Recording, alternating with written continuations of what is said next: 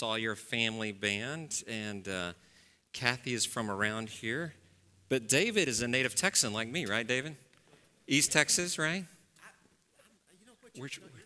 I'm from Dallas area. They live near Fort Worth now, so I like hearing a little bit of that Texas twang. It makes me feel a little bit like I'm back home a little bit, where I grew up. So thank you guys. And Leah is a 9th grader, and David is a 6th grader. So, you may be wondering, how are they so good, so young? But they are. They are so good. So thank you guys. So great job. You're playing it, and give you a little props. You're playing again somewhere tonight, right? So if you want to talk to them after the service, or Butch and Jan, they're playing somewhere tonight, and they're playing at Second Half Adventurers here at lunchtime on Tuesday, which is great. Thanks, guys. Well, glad to see you all here. We're continuing in the Sermon on the Mount. We're nearing the end of our series on the Sermon on the Mount. We have today and then next week. Jerry will be back next week. He is finishing up his time with a group of CPCers on a mission trip in Romania. And so since it's several hours later, I bet he's already preached there today. He was preaching there today in Romania. And then after next week, then we'll be heading up to Easter. So Palm Sunday and Easter. So it doesn't seem that could be that soon, but it is. It's not too far away. So coming soon. So as we near the end of the Sermon on the Mount, it's good to remind ourselves what it's all about. This Matthew 5, 6, and 7. So it's about Jesus teaching his followers, sitting on a mountainside near the Sea of Galilee. And he's teaching them what it means to follow him and to develop a new kind of Christian community. And although we break up each week into a chunk of Jesus' sermon, it's really just 3 chapters in Matthew, it all goes together. And so last week, John preached on Matthew 6, and it ended this way. Liz alluded to it in her prayer as well. Jesus said this, "But seek first his kingdom and his righteousness, and all these things will be given to you as well. Therefore, do not worry about tomorrow, for tomorrow will worry about itself. Each day has enough trouble of its own." So Jesus has been teaching his followers to seek God first. Don't worry so much, especially about everyday things. In the Lord's Prayer a little earlier, Jesus says to ask for daily bread, so our daily things that we need. He said to pray for God's kingdom to come to earth like it is in heaven. And so what would earth be like if it was more like heaven? We would have people caring for each other more. We would be peacemakers, salt and light out in our communities, following God's commandments, going the second mile to helping each other, learning to pray for our enemies and love our enemies, giving to those who are needy in secret so we don't bring attention to ourselves, storing up treasures in heaven. So there's a lot to learn there, a lot challenging. Well, let's add to that today by reading the first half of Matthew chapter 7. It's verses 1 through 14. It'll be up on the screens. "Do not judge, or you too will be judged. For in the same way you judge others, you will be judged. And with the measure you use, it will be measured to you. Why do you look at the speck of sawdust in your brother's eye and pay no attention to the plank in your own eye? How can you say to your brother, 'Let me take the speck out of your eye,' when all the time there is a plank in your own eye? You hypocrite. First take the plank out of your own eye, and then you will see clearly to remove the speck from your brother's eye. Do not give dogs what is sacred. Do not throw your pearls to pigs. If you do, they may trample them under their feet and turn and tear you to pieces. Ask, and it will be given to you. Seek, and you will find. Knock, and the door will be opened to you. For everyone who asks receives, the one who seeks finds, and to the one who knocks, the door will be opened. Which of you, if your son asks for bread, will give him a stone? Or if he asks for a fish, will give him a snake? If you then, though you are evil, know how to give good gifts to your children, how much more will your Father in heaven give good gifts to those who ask him? So in everything, do to others what you would have them do to you, for this sums up the law and the prophets. Enter through the narrow gate, for the wide is the gate and broad is the road that leads to destruction, and many enter through it. But small is the gate and narrow the road that leads to life, and only a few find it." This is the word of the Lord. Thanks be to God. Let us pray. Lord, as we study the scripture today, may the words of my mouth and the meditations of all of our hearts be pleasing to you, O Lord, our rock and our redeemer. Amen. Well, like all of the Sermon on the Mount, it's pretty simple. Jesus' teaching is pretty straightforward. It's kind of hard to sometimes read between the lines because it's pretty simple, but it's also really challenging. So let's dive right in. What does it mean not to judge? Well, Liz alluded to this in her prayer, that the Pharisees created a lot of extra rules, and so it was easy to use those rules to judge. But it's easy for us to do that too, right? We have places in our lives where it's easy to judge. So Jesus gives us some instruction on that. He says, take the log or the plank out of your own eye before you take the speck out of someone else's eye.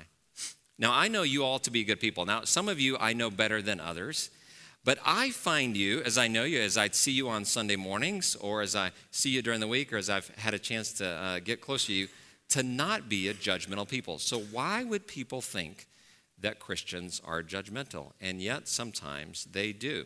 In the TV show The Simpsons, a great show, Homer Simpson has next-door neighbors named Maude and Ned Flanders. Now, Maude was missing. There was an episode where Maude was missing. They wondered where she was. So here's a picture of Maude Flanders. There she is.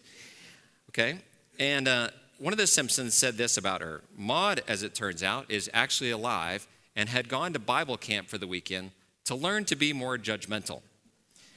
So, unfortunately, that's what some of the world thinks of us. And yet, I don't find that to be true at all for you. And yet, there are times, I know, where I can be judgmental. So it's something I think Jesus calls us all to work on. What does it mean to be judgmental? One scholar says that we often judge others to make ourselves look better or feel better. I find that true in my own life. We can exaggerate others' faults, but minimize our own. And Jesus says, no, don't do that. First, look at yourself. Take the log out so you can see better.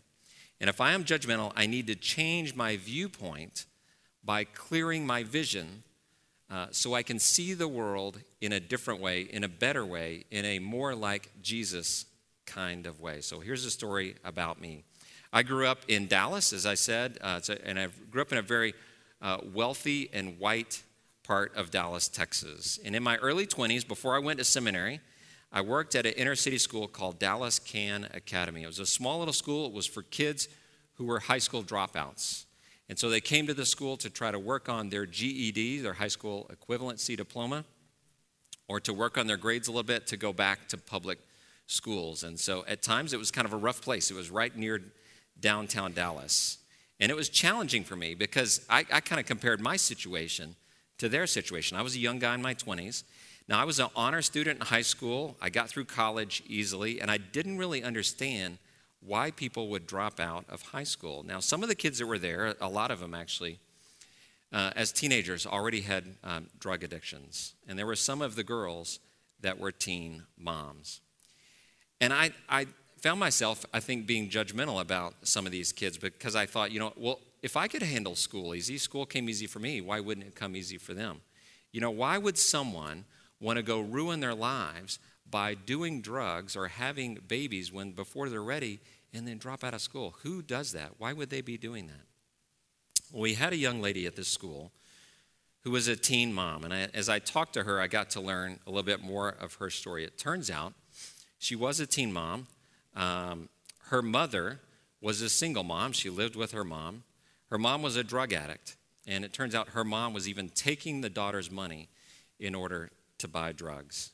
So she has a new baby. She's a teen mom. She's trying to come back and get her GED to make something of her life, and she was struggling.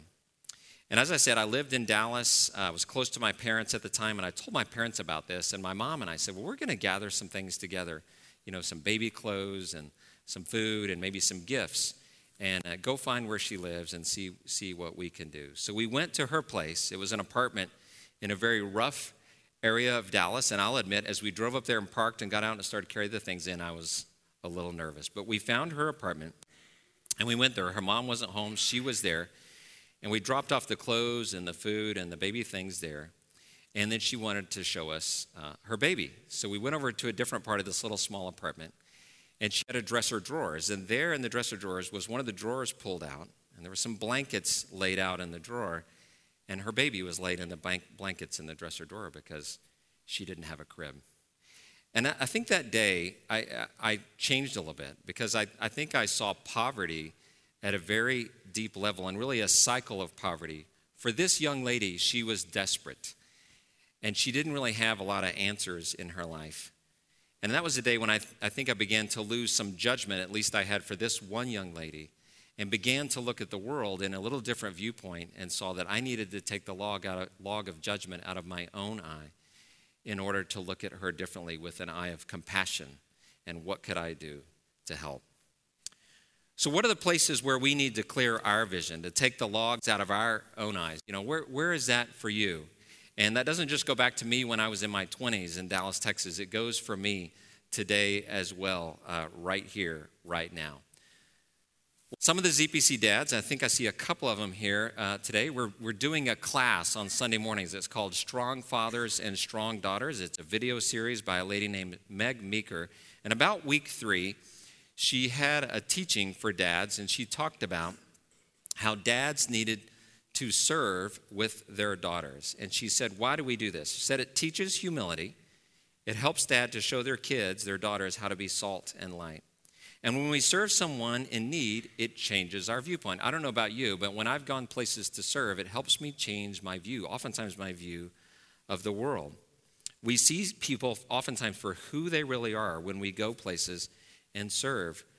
We see sometimes people who are very poor have more faith than those who are rich or who have a relatively easy life. We get to know people for who they really are. We see that they have similar issues to us. We see people when they're parents that oftentimes really what they want. They just want to raise their kids in a safe environment, put a roof over their heads, get food, and help raise them with a faith and a future. And for daughters, it can help our dads to see that we're out of our comfort zones, that we're trying to serve, that it humbles us, that it puts us maybe in uncomfortable positions to do things that we don't normally do or don't know how to do. And it helps our daughters or our kids see a different viewpoint about us. So serving, especially with our kids or grandkids or with others, can help us to take the logs out of our own eyes, change our viewpoints, and see others more the way that Jesus sees them. Well, that's the first part in this passage, verses 1 through 5. And then we come to this strange part. I don't know if you picked up on this when we read it, but it's in verse 6, where it said this. Jesus says, "Do not give to dogs what is sacred. Do not throw your pearls to pigs." And so I was wondering, what does that mean, okay? So I was reading a little bit this week, and one scholar says that Jesus is basically saying, don't force feed the gospel to those who don't want it. Don't be pushy on the gospel. That oftentimes the result, if we're force feeding the gospel to people who do not want to hear it, that may be the time that then they can be judgmental of us, that they're not ready for it. And so we are called to share the gospel, but to be wise in that and to do it in a way that is gracious and thoughtful and in a way so that others may not choose then to be judgmental of us. We go on in Matthew 7, where Jesus says to ask, seek, and knock. And here's where our view of prayer, I think, can be changed too, a viewpoint about how we pray, that we need a clearer vision, a different viewpoint of prayer here, and Jesus teaches that to us as well. And it's a really beautiful, short little passage. It can look like this. It can just look as simply as we can remember it. Ask, seek, and knock. And then as we read the whole thing, it can be broken down into these 3 parts that go together sort of poetically, where it says, ask, and it will be given to you. Seek, and you will find. Knock, and the door will be open to you. So again, Jesus teaches with simplicity, but I think also with a challenge for us to trust in him. Not worrying, as we talked about last week, but seeking God first above the things of this world and asking him for anything that we need. And so Jesus is saying that he will hear our prayers and answer them. And I know when I was growing up, I became a Christian at a young age, around age 8 or 9. And I remember being even a young teenager and understood the Bible pretty well. I was in a good church, a healthy church.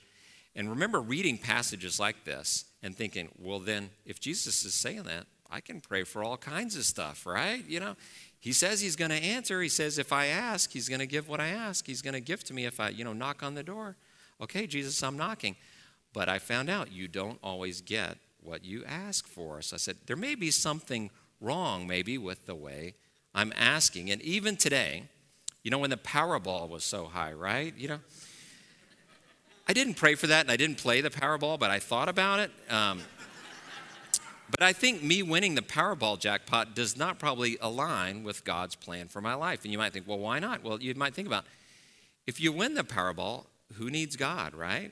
And the thing is that we all need God. We all have needs in our lives. We need God. We need to ask of him for our needs. God wants his kingdom to come on earth, and he knows what is best for each of you, for me. He knows what is best for the world. And sometimes our plans or our wishes or our wants are not God's wants. But if we pray the Lord's Prayer with a new open mind for his kingdom to come, we begin to pray more like the way that God is thinking. And so we pray for things that we actually need, and maybe for those around us for what they need, instead of more of the things that we want. And yet, we are still supposed to ask. Our prayers are not just to be confession and praise and things. They are to be asking as well. Dale Bruner, who's a biblical scholar, says, it is good to ask in our prayers because it is worshipful. How is it worshipful? He says, asking God to provide for our needs lets God be God, and it frees us up to be the people that we are called to be. Asking God in our prayers lets God be God, so it's part of worship. Now, God sometimes answers with a no, or wait, or sometimes a yes, or with an answer that is better than anything that we ask for.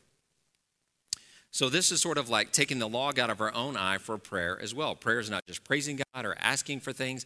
It is trying to align our asking, our seeking, with what God is already wanting in his life, to try to align the things in our lives, in our specific situations, with the things that will align with what God wants for us as well. And as I think about this, I really like Psalm 37, verse 4. And it goes along a little bit with ask, seek, and knock. It says this, take delight in the Lord, and he will give you the desires of your heart. Well, what about if your heart's desires are good, right? God wants to give you the good desires of your heart. And yet he asks something as well, okay? It's not just cheap grace. He asks something as well. So that's Psalm 37:4. Here's verses 3, 4, and 5 in order. So it says this, trust in the Lord and do good. There's our part. Dwell in the land and enjoy safe pasture. Take delight in the Lord. He will give you the desires of your heart. But what are we to do? We're to commit your way to the Lord.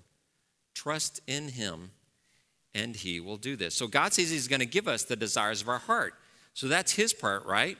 But he asked for us to do our part as well. We're to trust in him, we're to take delight in him, and we're to commit our ways to him.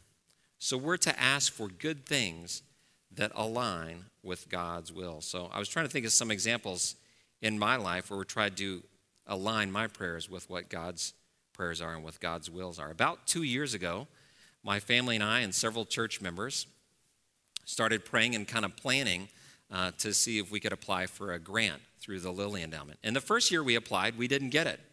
And that was okay. So the answer was no, or the answer was wait.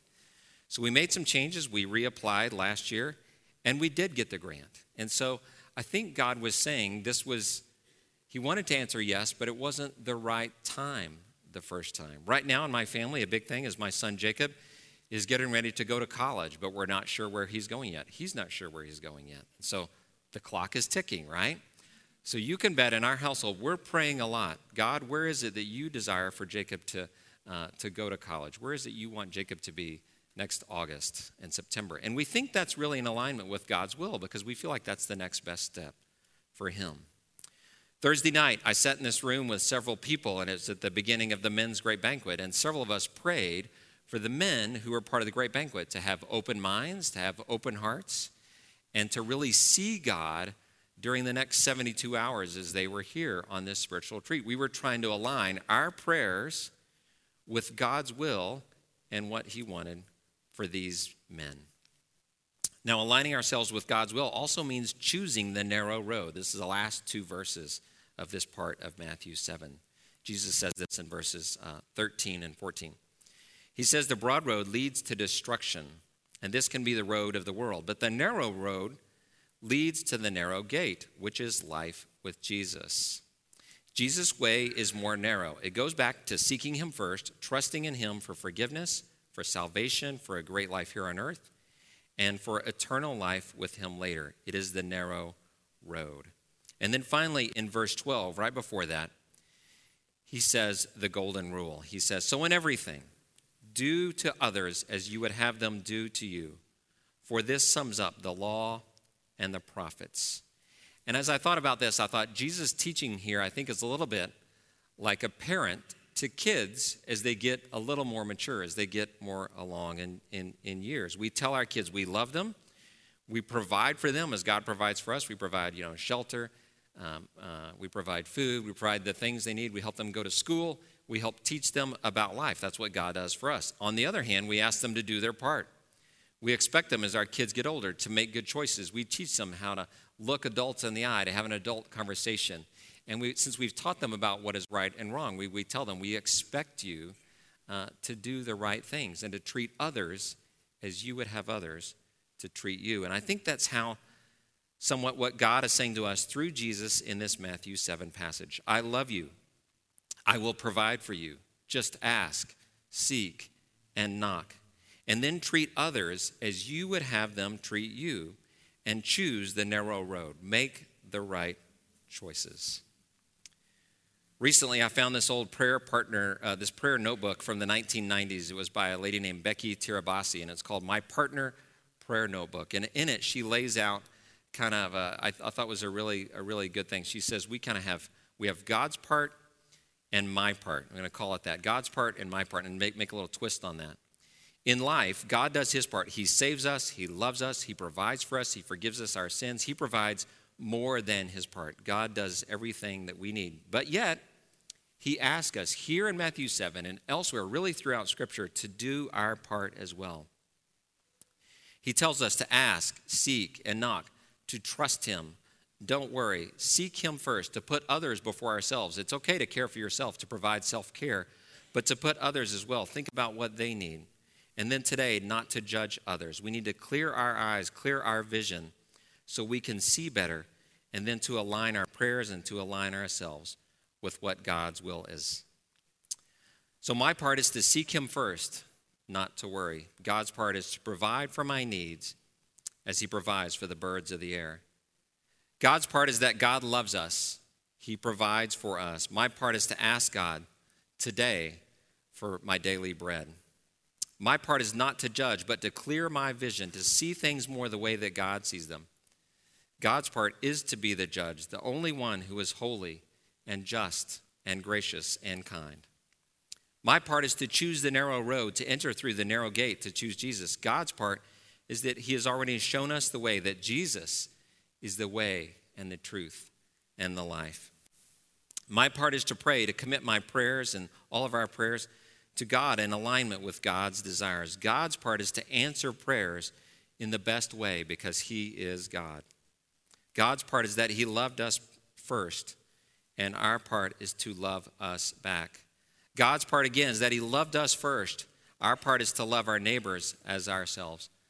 God's part, again, is that he loved us first, and my part is to do unto others as you would have them do unto you. That is for all of us. God's part is that he loves us. He provides for his children. And my part is to ask, seek, and knock. So let's do our part now and go to God in prayer.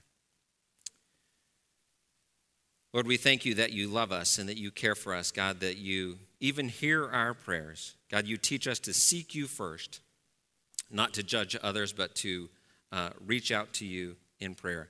God, we ask that you help us to respond to you by asking, seeking, and knocking, not to worry, but to seek you.